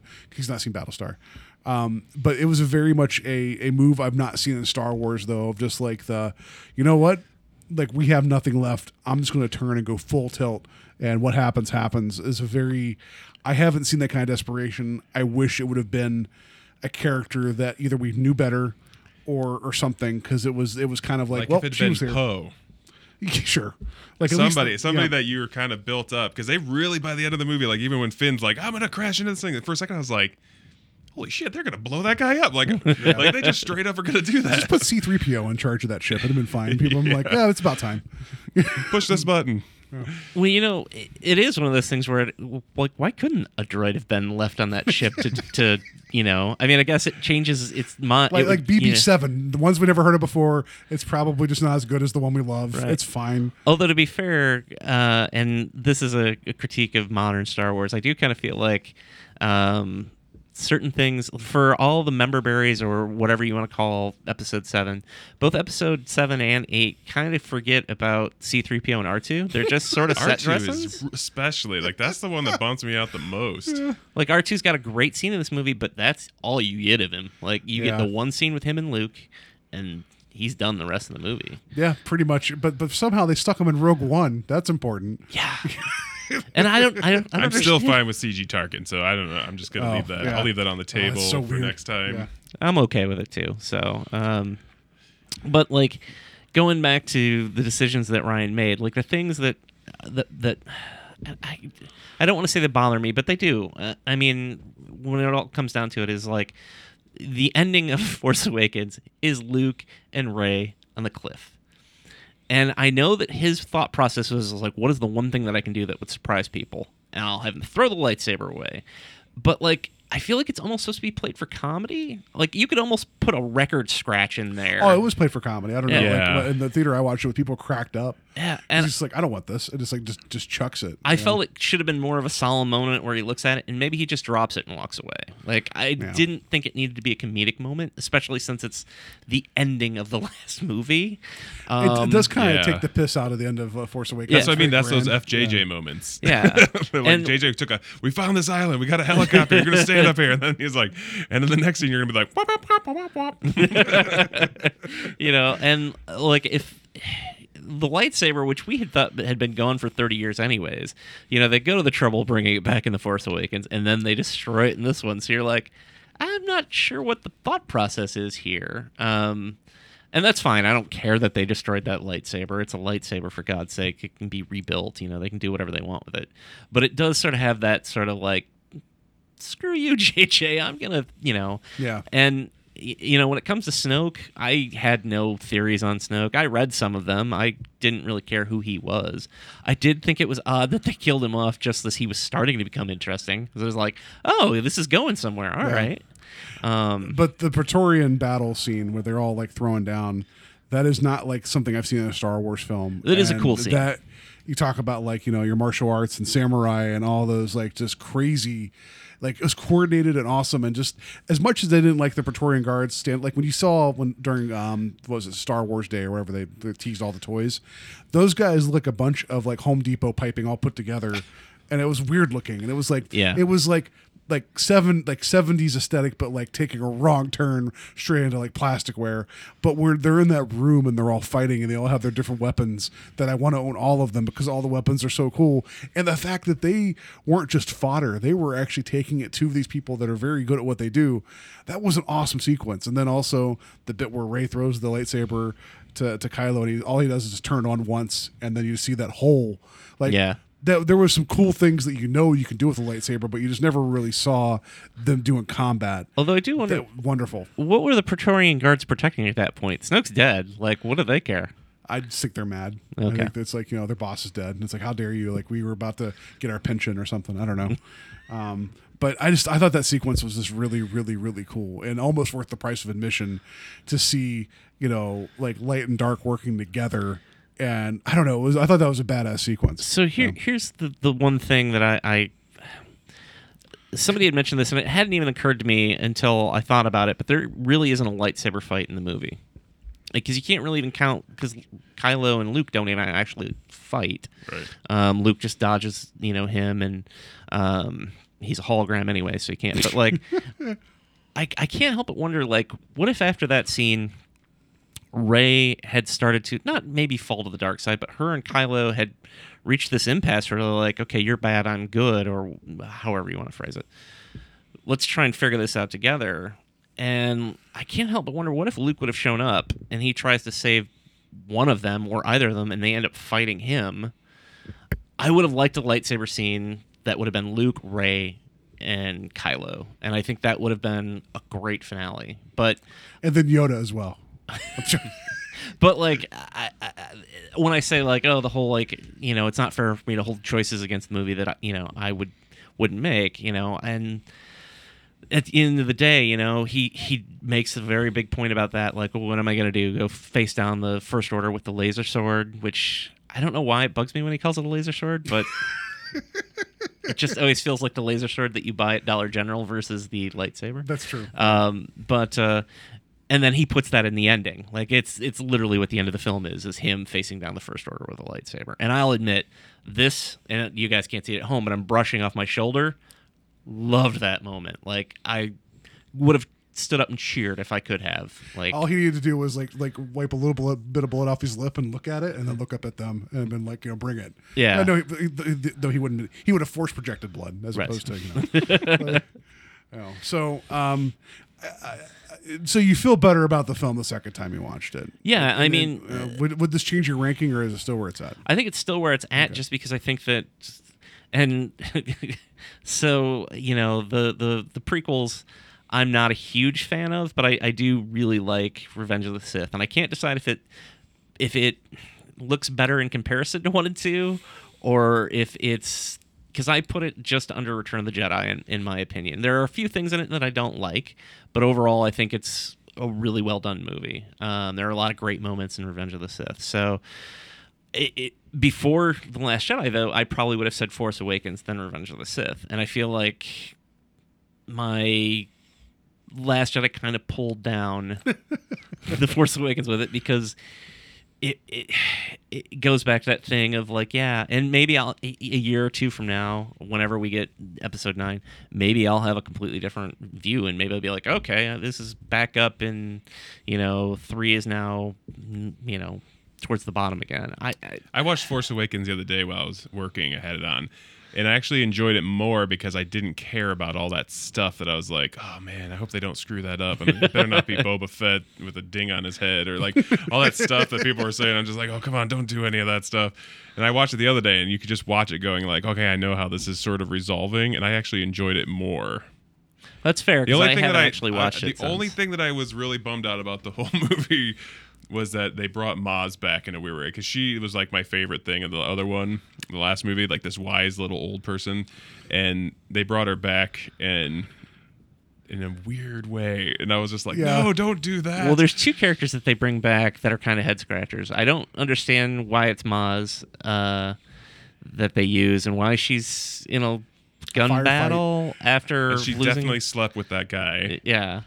But, Captain Phasma, why bring her back just to kill her off in like a minute? Like, Because Naked Gun movies were awesome. They're like, bring it back, kill him off, bring him back. Yeah, that's the one thing. I just talked about how I like that there's no story given for a lot of this. It just kind of happens. I feel like outside of making a toy, that I feel like Captain Phasma actually, she's the only one that wears that armor. She's like a foot taller than the rest of the stormtroopers. They're like, she has to have some kind of motivation other than she doesn't like Finn because he's like the employee that got away. The Like, janitor that got away. Yeah, the janitor got away. It's like, and Gwendolyn Christie, she's a really good actress. I love her as Brianna Tarth on Game of Thrones. Yeah. Like, she is intimidating, like in terms of like her presence. It's like, and the only time like you give her eye, you can see her eye, and that's it. Like you don't even give her a chance to even. Well, that was the emote. unfortunate part of like having it be a chase movie of like there was no time for them to stop and have like a prison scene or a talking scene. Like they went from like, we're captured, we're gonna cut your head off, the ship got blown up, BB-8 saved the day, let's get on the one ship that's not broken. Like everything had to those are the moments that kind of got lost because of that. Everything sort of happening right now. There's no like, and then a week later we were done talking, and they're still talking about like the motivations for him to become a rebel, or you know what I mean. well, the other thing, this is one of the things that I think bugs me about Star Wars, just in general, One more is thing. one last thing. Is that, they went to the trouble of writing a Phasma book and I believe a comic book series as well about how she got out of the trash compactor on Star Killer base, and like they created all this other material, and like had I read any of that, I'd be like, oh, so you guys went to this length of getting me to buy this stuff, or I've read it, I have been enriched in this character, and then she's just killed off. I would actually, I guess, be more upset about her being killed off than Snoke, because I feel like they could have just left her. Oh, she died on Star Killer base, or like even. You didn't have to have her be like killed in the destruction of the ship. Like she could have gotten away. I don't know. I just feel like when they got to Crate, that would have been another good like Oh, he yeah. saves Rose, because that was another character that we haven't even mentioned. Like I thought Rose was awesome. I thought Rose was great.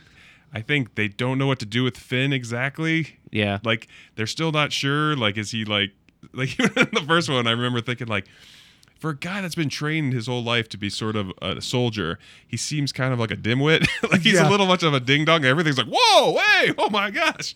You know what I mean? Like he's always confused by everything, where I'm like, everything should be like normal for you. Like you're pretty much trained to be normal. And so like the idea that they use this character in this way, he's sort of the audience in this movie again, where I'm like, she should have been the audience, and they should have given him some more, just another step of character. You know what I mean? Like it would have been cool if he was upset that they were slaves because he was taken away from his parents when he was a kid. That actually makes you know what I sense. mean? Like, I never thought about that. because you know what I mean? Like they gave her more character. I'm like, give this guy something else to do. I feel like since they made the choice to keep Poe alive in the first movie, that they don't know what to do with the two of them, because I feel like they're one of them was supposed to be the one going forward and having a little bit more conflict. Right. And I feel like, and I like that Poe's still around, because I like that he wants to fight the good fight, and he's kind of a hothead. And they actually gave him a chance to be an awesome pilot at the beginning too. Right. I thought that was kind of awesome. That whole beginning sequence it's really the good. scene with her Yeah. sister and stuff in the bomber. I was like, this is just the bomb. Now, going No back pun to what you're intended. saying about Finn, though, do you think that he suffers because of the fact that Johnson decides to introduce 4 new characters instead of focusing on one that already exists? He introduces Rose, Haldo, DJ. Oh, that's 3. Wait, I'm missing one. Did he introduce? Well, I mean, there's 8,000 other players in Yeah. this movie. And he could have left him in the little med bay, being like, near death, but they had to have him wake up and leak all over the place. So yeah, I don't think you really got a sense of Finn. You did in the first movie that he wanted to fight the good fight as well, and be, he realized that he didn't want to be part of the First Order, but I thought they were positioning him in the first movie to also be kind of like a Jedi in training as well. That's what I thought too. Yeah, Like that whole and- first sequence, because all the posters had him with the lightsaber. So when he's on the planet and freaking out before he gets the blood fingers on his face, like I was like, oh, you must be like feeling the Force for the first time in my mind. Of course, I'm writing the story. The first time you see it, you're writing it as you watch it because you're like, and this is gonna happen next. I know it. But that's kind of where I assumed it was gonna go. I mean, they could still literally do that because it literally this is 4 days later. Really, you know what I mean? Like no time has passed. I mean, I don't know how many days they said they could before they ran out of gas, but it's really close. I think it was hours. I don't even know if it was days. Yeah, I mean, space hours is like way longer. Remember, can you see Planet of the Apes? Yeah. So I guess. Also, Tauntaun racing would have been dope if they'd escaped on Tauntauns instead of giraffe things. How metal would that have been? That would have been. What- that would have been But what I don't understand is why didn't they just make Rose the code breaker and Finn's the one who has the knowledge about the Starlight tracker, blah, blah, blah. Like, you could have cut out that entire Canto Bight thing and then just put them on the ship, and those two are the ones who are on a mission, and it would have saved about a half hour out of that movie. I think some along the way is like, hey, we need to have a prequel-esque location that's over the top and cartoony to satisfy those fans. And I don't know who those fans are. Because like that Canto Bight felt very much like George Lucas probably like woke up and was like, I like that. And his beard was probably purring or whatever. And then he saw that. And then the racing with the large animals and the slapsticky humor. He's like, that's how you do Star Wars. I'm sure that felt very out of place for me. The only thing I liked in that whole thing was when the little creature thought BB-8 was a slot machine and kept putting money in him, and then later on you just hear him rolling and you hear all the coins inside of him. That was the only joke I thought paid off. I really liked that bit. Like they got to cut some more of that. I wanted more Benicio del Toro, and I think it would have been cool if he actually had been the code breaker they were looking for. I totally see that's another thing where you start writing in your head. That's not fair to Rian Johnson to be like, no, this would have been better because that's not my job in life. But well, because they meet him completely by happenstance, and that didn't feel right to me. I do think it's interesting though that like, and this is the cool thing about Star Wars is that you wanted more of Benicio del Toro. I felt he could have just been taken completely out of the movie. So like, and it's not his performance or anything like that because I think he's a fantastic actor, and I think that there should have been something a little bit more worthy of him as an actor. I just wanted him to be the Collector from Guardians of the Galaxy in this film. I think that'd have been perfect if he'd been the same character. Give it 10 years. And it just like he's like, oh, the BB-8. He's like, I'll take you and put you in my collection with Cosmo. Stan Lee's going to start popping up in Star Wars movies for no reason, and I'm kind of, if Thanos is actually a force to be reckoned with in the Star Wars universe, that actually isn't too far off base. I'm okay with that. He uses the gauntlet, makes a large infinity ball. I don't know what the infinity ball is. So anyway, I guess I'll just wrap this up because I'm fine with this movie. I need to see it again. I came out liking it better than 7, but I didn't have like the big wow moment. But I will say, like, Steve, what was your favorite part of the film? I think it probably is the brush off. It's a tiny, tiny moment, but seeing all those cannons firing at Luke and then him just quietly brushing off his shoulder, it's a great moment. And it is. And I said before the movie, I said the one thing I want is a one awesome Luke Skywalker moment, and that is a great one. So. And Jeff, and your favorite moment of the film? Yeah, that whole sequence was like from the moment he walks in and starts talking to Princess Leia. And she says that it's my hair. I changed my hair. Like, both times I was like, I'm not gonna cry in a movie for big people. And all the way up to where he winks at 3PO and walks out, I was just like, that's the best thing that all things should be. Yeah. So my favorite part is actually related to that. It's just more the visual of the planet of Crate after you see all the salt speeders, or whatever we call them, cutting all their lines in the surface. And then after the barrage from the big gorilla AT-ATs, and how you just see this just, I don't know, this hellscape of red. And it's very striking. And it was Rian Johnson's way of like getting away from, it's not blood, it's just sand and salt. You know, and I haven't seen anything like that in a Star Wars film. It was just very, and I think it's part of it because I've been watching spaghetti westerns. It was that visual, it just knocked me over when I saw that. I really liked that part of it. So I guess we're all just saying watch the last 20 minutes of the movie and then you're good. I think that's what we're saying. Well, I feel like it's one of those things too that I just rambled a lot because it's like there's so much to talk about that I never even got to like a cohesive Okay, we could do one more episode. No. So I guess that's the best thing I can say about the movie. And Yoda. Do we just put that in? I'll say Yoda. Yoda, yeah. Did you guys see that? It was the day it opened, I think it was, or the day before in the UK. John Boyega was on a talk show, and the woman was just like, "And Yoda's back," and he's like, Yeah, and she's like, well, that's what. Yeah. She dropped a big. They Yeah. call it soccer in America. Wink, and everybody's like, Soccer in "Oh, thank America." goodness, covered that one up, nailed it."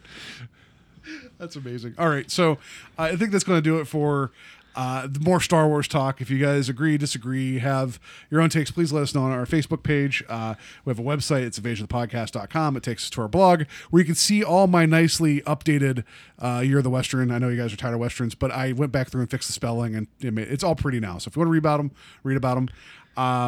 Also, you can find us on Twitter at Invading Podcast. We have an email address. It's invadingpodcast@gmail.com. I'm going to pimp that I was recently on El Goro's 400th episode of Talk Without Rhythm. It's the easiest one to find. It's 400, where he and myself and Kevin from Strange Highways talked about our favorite movies of 2017, and I drank a lot, and it was a 2.5 hour talk about films. It's a good episode. It got me through my workday today. It was fun, so you guys can go ahead and check that out. All right, so this isn't really a game, so I'm not going to play a game. Maybe we'll just do spoilers again because we're going to spoil 2018. How about that? Do you know why they are called spoilers? When it's done, you just have to play the game over sound. Yeah, right. Just some questions for predictions for 2018. So I already kind of gave the one about what TV show would you like to see revived. We all agreed Night Court. That's not true. Which superhero show will get a second season order, Black Lightning or Krypton? Ooh, you want to go first on that one? What channel is Black Lightning on? Do we know? CW. So it's probably It'll has be 3 that. seasons already. Yeah. But Krypton's that prequel show that's going to be a sci-fi that's like the prequel Superman story. We know what happens to the planet. That's why I don't like this idea for a show. But, It's a fair point, and you know, There's a lot of Jarrell's a stuff scientist. to be mined there, though. The idea of people coming to realize and trying to convince others, and that could be cool. I mean, that could be the Battlestar reboot I need. That we all know we're gonna die. Just when. Yeah, now you said that. Okay, I'll give it a chance. So you think Black Lightning will also get renewed? Yeah, I mean, I hope so. I mean, it's the only, like, I hate to say it like this, but I mean, like, you know, it's a character of color. It would be nice to see it get renewed. You know, we've seen how many iterations of Superman or that lineage, so. That's fair. So, all right, which will get a higher Rotten Tomatoes score, 50 Shades Freed or God's Not Dead, A Light in the Darkness? So it's the third God's Not Dead film or the third 50 Shades, which I wrote down as 50 Shads Freed. So, do you think will get the higher critical score? I have not seen, I've not seen any of those movies, but I don't even know what the tomato scores are for the 50 Shades of Grey movie. I know they make a lot of money. Yeah. Are they critically panned most of the time? Yeah. Okay. A little bit. I'm going to say that one, though, because this is going to be their Empire Strikes Back. I'm going to say it's going to be their Phantom Menace. I'm going to say God's Not Dead is probably going to have the higher score. Okay. Which will be the better reviewed video game film, Tomb Raider or Rampage? There was the third video game movie being released this year, but it's not really. It's the Wreck-It Ralph sequel, so I don't really think that qualifies because as much as I love Wreck-It Ralph, it's not. It's an amalgam of games, but this is straight Homage. up. Yeah, but this is Tomb Raider. It has the girl was Alicia Vikander, whatever her name is. There was an Ex Machina, Vikander, I believe. Yeah, there was an Ex Machina with Poe and Hux. You know, I and no offense to Lara Croft fans if you're out there. I've not seen the first 2 movies, and I understand the appeal of it being a video game. I don't understand the appeal of the movie. I know that it's kind of Indiana Jones-ish, but Rampage, at least you got The Rock and you got like rampaging monsters, which really you don't even need The Rock. If you give me a movie about rampaging monsters, I'm usually there for that. So if they could just fit the the Jaegers from Pacific Rim, I'd be all about that. That'd be great. Stick Gypsy Danger in there versus the Rampage monsters. I'd be fine with that. I think Tomb Raider is going to do better just because it's trying to be serious, and Rampage, I want it to be fun, but just the trailer just feels weird. I don't know. It's just, if you've not seen the trailer, check it out. It's a bizarre. It took me almost till the very end before I realized what I was watching. And I was like, wait a second, wait a minute. Yeah. And not once in the trailer do you see a monster reach into a building and eat a person, or grab a toilet and eat it and then spit it out. Like, Dude, I that's need to the see finale. It's like very like Mighty Joe Young. Yeah, and the fact that like these are animals that become large monsters and not just people that become monsters. We don't get that moment of them shrinking and then hiding their nakedness and running away. That's the way the movie ends. Is that they ran out of quarters, and that's the way yeah. So I would just like it if there was a sight gag of them, because I think they're in Chicago. Like they go rampaging through Chicago, and then like they go to a nearby place, then like they go to Detroit, and they're like they look around and realize that like there's nothing there, and then they go to another city and just destroy it. I think that'd be fun. All right, side question. Do you think any one of those will be the good video game film, like the true, like how comic book movies now have good ones to speak to? There's not been like a true. When was the last good, time a Tomb Raider video game came out? 2 years ago. Oh, yeah. But here's the thing: is like the problem with video games is it's choose your own adventure in some weird way. You're choosing things literally. And that's the thing of like, well, if I was making Star Wars, I would have done this, and you literally kind of have that power. So the movie might be good. That still doesn't mean that people who like those movies, video games, will like it. Is that a fair? That's fair. It's like pleading the fifth. It's like half and half. Yeah, I actually agree with that, because I think that video games and movies are two different experiences, and I don't know what the magic bullet is to make. Besides, Street Fighter already exists. Yeah. So I saw that in the theater, and Mortal Kombat. So I saw Mortal Kombat in the theater. So okay, side question. Super Troopers 2 opens the same weekend as Rampage on 4/20. Which do you think will be the top spot?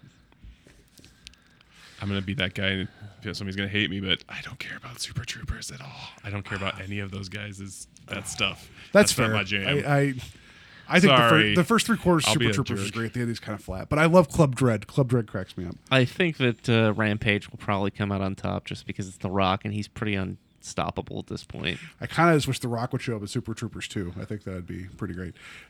So, okay, this one's more for you, Steve.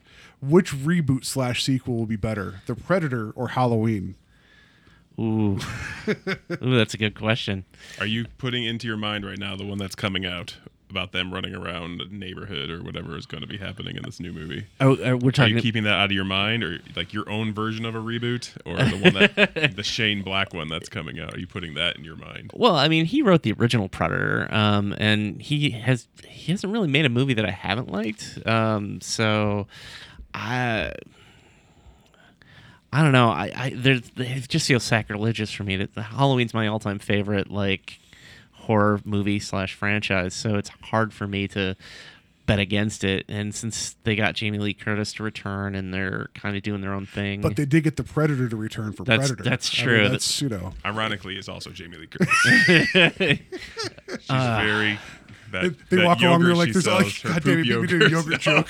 I like how I get so upset too. Like, these are real problems where I'm like, oh, I have to choose one. Yeah. I'm gonna say Halloween just because we're due. Oh no! I was trying to remember what the original question was. Oh, If yeah, it was going to be better, or Do you think that they'll end up using like a current Shatner face for the mask for Michael Myers? Like if they like. No. I got to use Chris Pine mask. Yeah, that'd be great. That would be great. All right. So Jeff, do you have a dog in this fight in terms of the Predator or Halloween? I don't know. I always want the Predator because that costume is the jam. It's true. I think Halloween is such of its time that it's a dangerous. It made so many. To me, that's a movie that creates a version of a movie that now exists, whereas Predator is still just a cool action monster movie. Yeah, that's fair. I can't argue with that logic. Yeah, so we'll see. I'm hoping that both are good, because I mean this was the year that I got a Blade Runner sequel, like let's say last year, and an Alien sequel, and the Blade Runner movie is a good movie. I didn't love it. I didn't get to see it yet either. And Covenant, I have problems with it. So it's like, I hope for your sake that these are better overall like presentations of these. Well, the thing is that like Halloween though, like I've sat through bad Halloween movies, so like no matter what this comes out at, like I'm coming out on top. I don't have any Cool sort of J1. Yeah, that's actually one that I don't consider to be one of the worst. So the Busta Rhymes one is actually one of the worst ones. So, all right. So, which superhero film sequel are you looking forward to the most? Incredibles 2 or Deadpool 2? I'm gonna say Incredibles 2. Oh yeah, that's a no-brainer. Yeah, that No case. for the movie I never thought was going to happen. I'm super excited because for the longest time I didn't think there would be a better superhero film than The Incredibles. I figured it was the best version of the Watchmen we'd ever get. You know, because it's just because the It's whole light idea. years ahead of its time. Yeah, Like it hit the bar like way before. I remember this seeing craze. it, and it was, I think, right before the first Fantastic Four movie was coming out, and I was like, "Oh my god, why are they bothering?" I'm like, Yeah. "This is the perfect Fantastic Four movie." Yeah, and I just hope there's more Frozone looking for a super suit. That's really how can you not have Sam Jackson in this film? Like it has to happen, right? So, all right, what new fad do you think will take over 2018, like the fidget spinner did in 2017? Ooh, new fads. I don't know. I just like because fidget spinners I think are stupid and I think they're pointless. But everyone I know has one. Well, as somebody who actually fidgets, and like if I'm at a con or something, I hold a pen and I rub it between my fingers so much and spin it around so much that I'll have a blister by the end of the weekend. I cannot use a fidget spinner for more than a half a second, which proves that they don't actually help the people like me who actually need them. Did you try one of those fidget cubes that have all the little different buttons and knobs on them? No. Oh, okay.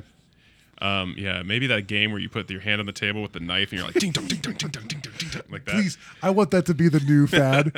It's just because of all the people that are going to try to top it and like cut fingers off and just be that'd be great. So I'm going to say, since nostalgia's big, I'm going to say the big thing is going to be old school TVs. It's going to be like people. VHS. Just go out and buy a tube television so you can't even get antenna on anymore.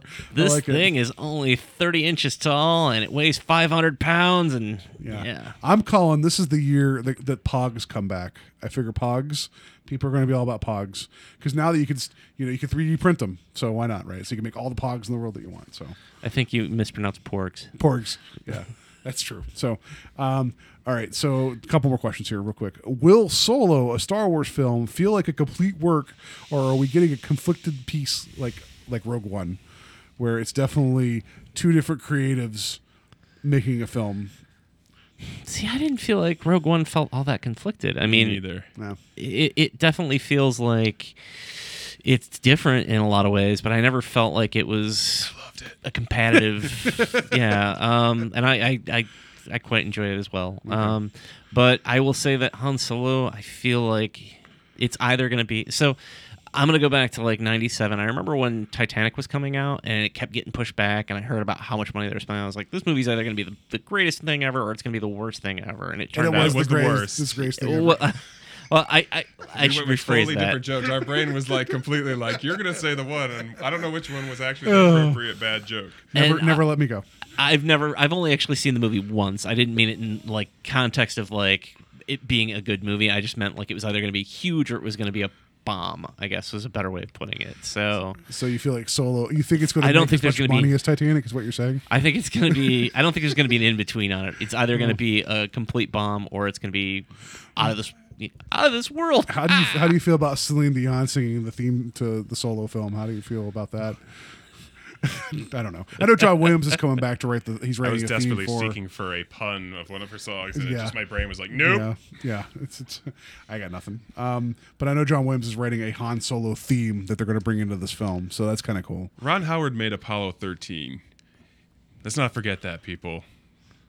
He's had some bombs lately, but their movies aren't, except for those Da Vinci Code books. I don't know if somebody has a gun to his head for those or something, but like even that racing movie made, not a bad movie. that was It's a a pretty good good movie. movie. Yeah, it It's was like pretty any good. other year that would have been if a non-superhero movie year. So I have faith that they picked they didn't just pick another kid. But when I started hearing like Ace Ventura, like when those other guys were making it, I was like, not with Han Solo. But that's Phil Lord and Chris Miller, and it's like those guys.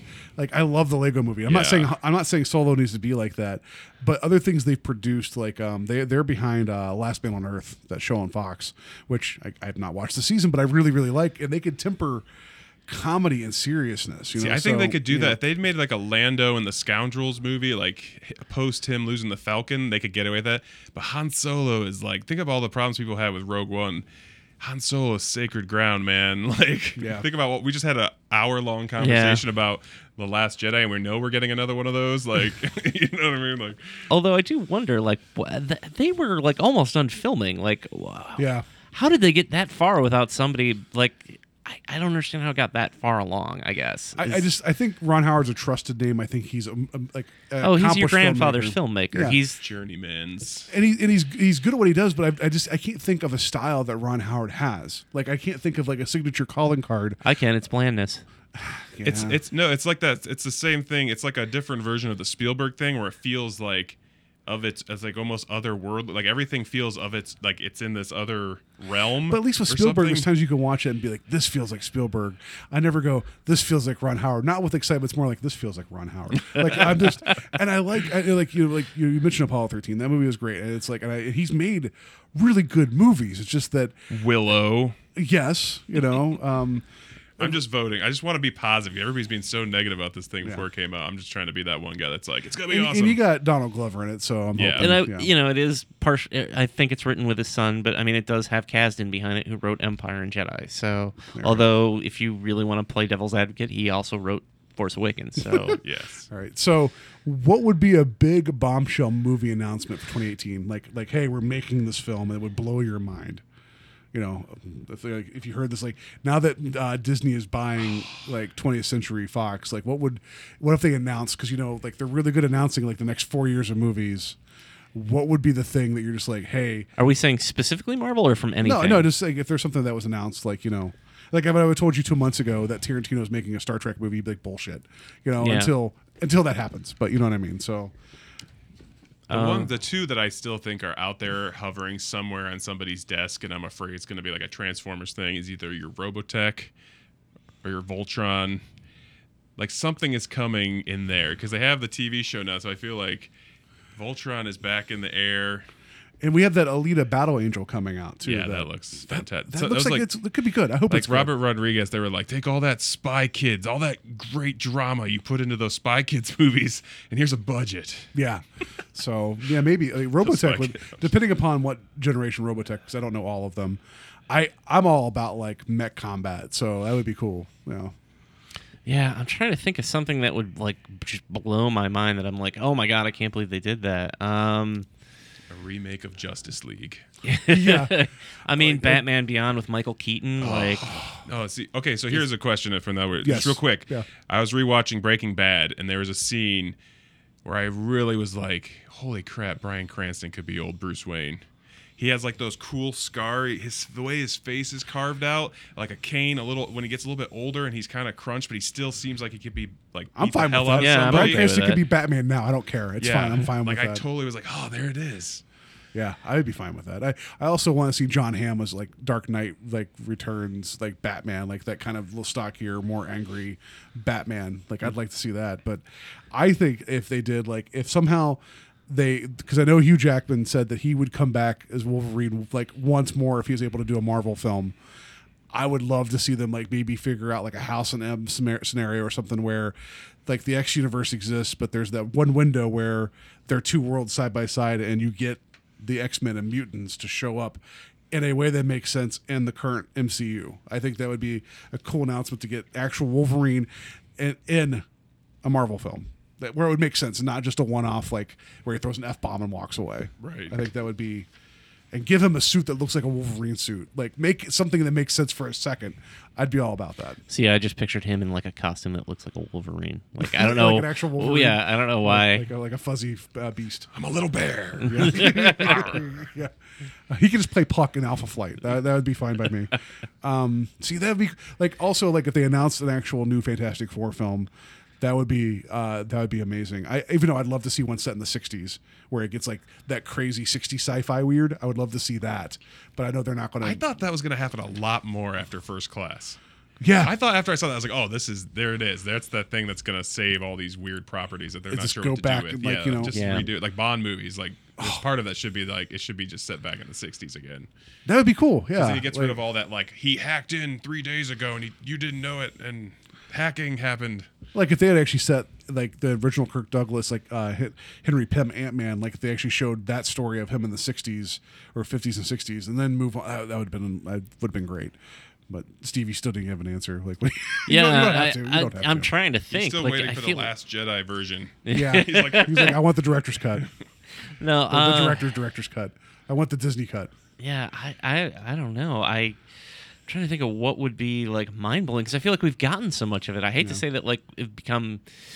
We need a new Matrix, something that you're like, what is that? Then you're like, oh, brain melting. Yeah, that'd be cool to have like a new somebody that is into all this stuff who makes an amalgam movie that's like, that's what Star Wars rocks. That's why the Matrix rocks. It's all these other things that you love and like just squished together just right. You're just like, yes. I would like to see, and I mean, because this isn't an announcement or anything like that, but like, I would love to see there be a new icon, like a new iconic horror character, like, you know, something that's the next Jason or Freddy, and they've been trying for years. I mean, it's not for lack of trying, that's for sure, but God, you know, if there was something that came along that was just like, oh, it's the next, it's. You know, because I feel like there's the Universal monsters, there's the classic monsters, and then there's the 70s, 80s classic monsters with Leatherface, Jason, Freddy, Michael Myers. You could probably even throw Chucky in there. Like, I'd like to see something, whatever the next version of that is, I think. But that's not really an announcement. It's kind of a, you know, it's not a real answer. Yeah, well, no, that's fair. I mean, if that's what you want to see for 2018. And then if anything actually happens, you'd be like, listen, I called it. That's exactly how it happened. All right, last question here. The weekend of 12/21/18, so like one of the last weeks of this year coming, that weekend, the Bumblebee movie comes out, and the Aquaman movie is supposed to be slated the same weekend. So you got the Bumblebee. Transformers Bumblebee? Yeah. No, the Bumblebee 2, no, the movie.